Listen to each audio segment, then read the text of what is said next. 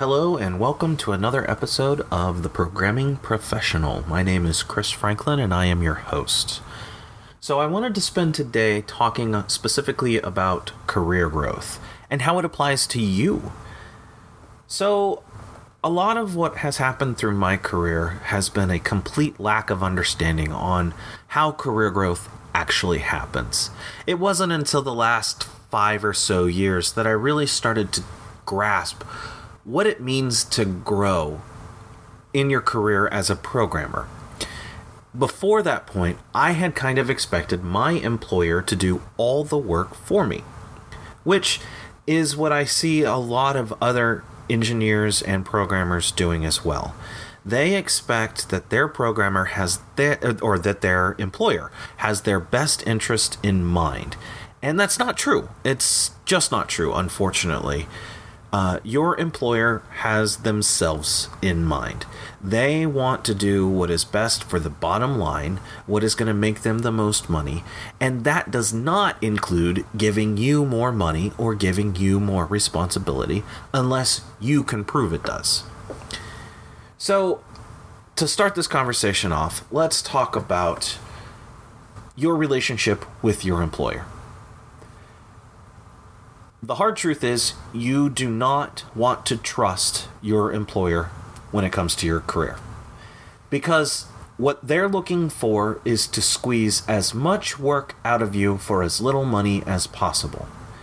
Now, you might get lucky and you might end up at one of those employers that isn't like that, but the vast majority of them are. They are all about optimizing their profits, and the best way to do that for them is to reduce costs. So I mentioned in a previous episode, there's a huge difference between being a cost to the company and being an asset. If you're working on career growth and making yourself more valuable, you become a true asset. But if you are just coming into work, collecting your paycheck, doing the bare minimum to get by, you are a cost. And so your employer will see that and will say, well, I don't want to invest any time or money in them. And when that happens, you're stuck. There's nothing you can do about it because they aren't beholden to you and you aren't beholden to them. It's a mutual relationship. And because of that mutuality, you need to do your part for your career growth. So what kind of things can you do? What can you do to grow your career, to increase your skills, and to make yourself more valuable to your employer? One of the things you can do is you can attend conferences. Now, if you get lucky, your employer will pay for you to go to those conferences. You have to request the money and you have to request the time, but some employers are completely willing to pay for you to go to one conference a year. As long as it doesn't cost them too much money, they're usually okay with it. But here's the kicker. It's not their responsibility to make sure that you are going to those. You need to take that responsibility. You need to step up and say, what conferences are best for me to grow my career? If you leave the choice entirely up to your employer and they decide, oh, you need to go to Conference X over here. This thing has technology that we are interested in as a company.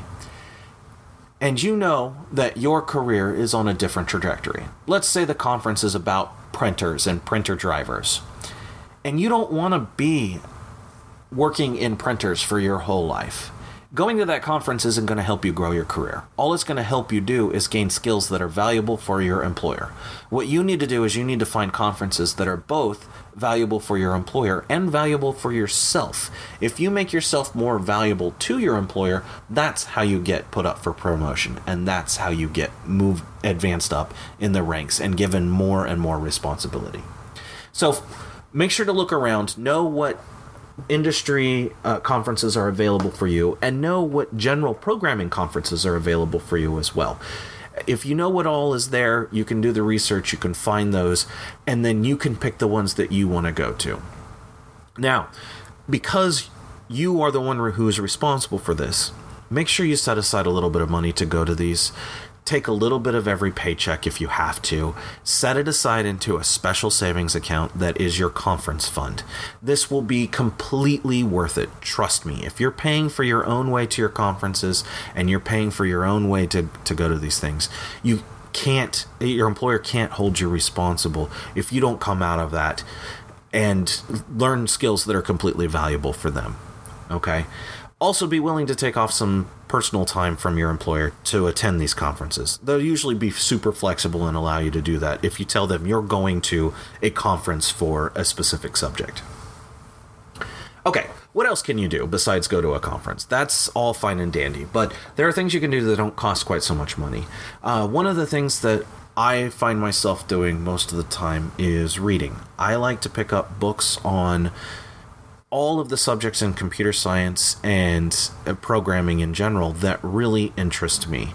It's the way that I've learned all about cloud computing, and I moved my career from a front-end developer into a back-end developer because I just picked up books on the subject and learned as much as I could about it, and then started applying for jobs in it. And with the knowledge that I had gained, I was able to step into that kind of position, and now I'm a back-end architect because I consume all of these books on the subject. I've learned everything I can about running Kubernetes, AWS, any of these topics that have to do with back-end cloud development, I have consumed. And you can do the same thing. Pick an area that interests you, but don't just pick one. Pick multiple areas. You want to look at artificial intelligence. You want to look at cloud computing. You want to look at front-end development. If you're a back-end developer, don't be afraid to get your hands dirty and learn JavaScript. Don't be afraid of picking up front-end frameworks like React and Vue. Those are fantastic tools to have in your tool belt because programming is all about enabling you to have tools to solve problems. And if you encounter a problem that requires you to build a UI for your backend, you're no longer beholden to the UI developers in your organization to do the work for you. Now you can pick it up and do it yourself. Same thing with if you're a UI developer. You no longer are beholden to the backend developers to do the work that's required to stand up a new microservice to run your pretty front end. Okay, so now if you have all of those skills, that just makes you more valuable to your employer and makes you more valuable to future employers that you could approach. Next, I'm going to talk about practicing your craft. This has to do more with the way that you spend your time outside of work. You don't want to be practicing programming while you're actually programming. It is considered practice to program and to write code that your employer finds useful. But you want to do more beyond that. You want to actually program outside of your job. If you're not doing that, you're not growing your skills appropriately.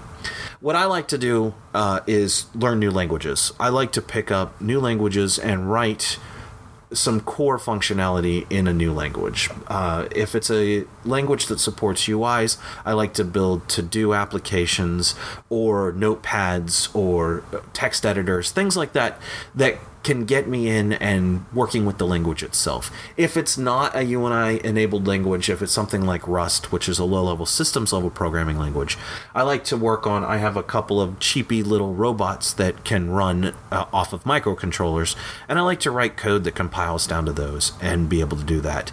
You don't have to spend the money on that, but I think I spent like $15 on this little microcontroller powered robot. It's super cheap, and it's a good way to practice new system level languages if I want to. So, when you're on the clock, you want to make sure that you're working a full 40 hours a week. When you're at work, do not get distracted by outside of work events if you can help it. Now, I know it's not always possible. I know sometimes you have a big fight with your spouse, or you're having some financial problems and you can't stop thinking about that stuff. In that case, I suggest take a walk, clear your head. When you're sitting at your desk and you're supposed to be working for your employer, you really should be working for your employer. Don't work on personal projects during work time. Don't solve personal problems during work time. Focus exclusively on working when you're at work. Now, as modern day programmers, we actually don't spend a whole ton of time writing code. We spend a lot of time thinking about the problems that we're trying to solve, and we spend a lot of time talking to others in the organization to make sure we're solving the right problems. If you find yourself exclusively sitting at your desk and writing code, you're probably doing it wrong. You should get up and walk around and talk to others and basically embed yourself in the rest of the organization. It's really what you do as a professional programmer is also interacting with other people. On top of that, with your 40 hours of scheduled work a week, you should be putting in at least another 20 hours a week, and that's the time that you spend on your personal growth. That's the time you're spending learning new languages. You're spending mentoring other people or being mentored by other people. That's a great way to learn as well. You can take classes, online classes. You can take classes on Udemy. Anything that you can do to fill that 20 hours, fill it with productive work that's going to help you move towards, building your career, growing your skills. Another thing that's super useful is Coding Kata. That's Kata if you're listening.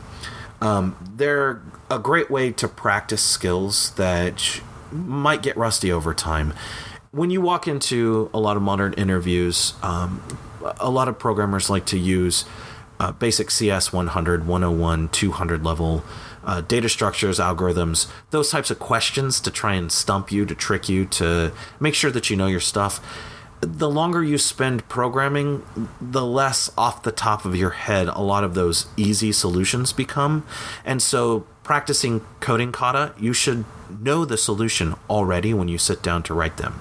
So you should be sitting down and writing them either in a new language or going for speed or accuracy, and just basically rote memorization, trying to practice the skill over and over and over again so it becomes second nature. That way when you appear in one of these interviews and they throw one of these questions at you, it's right off the top of your head. It's super easy and you jump straight into it and are able to solve it. That way you can spend less of your time in those types of interview situations actually solving those problems and more of your time talking about what is it like to work at this company, and is it a place that you want to be, and is it a place that they want you to be? So that's it for Coding Katas. Passion projects are also a great way to expand your expertise and your skills within coding.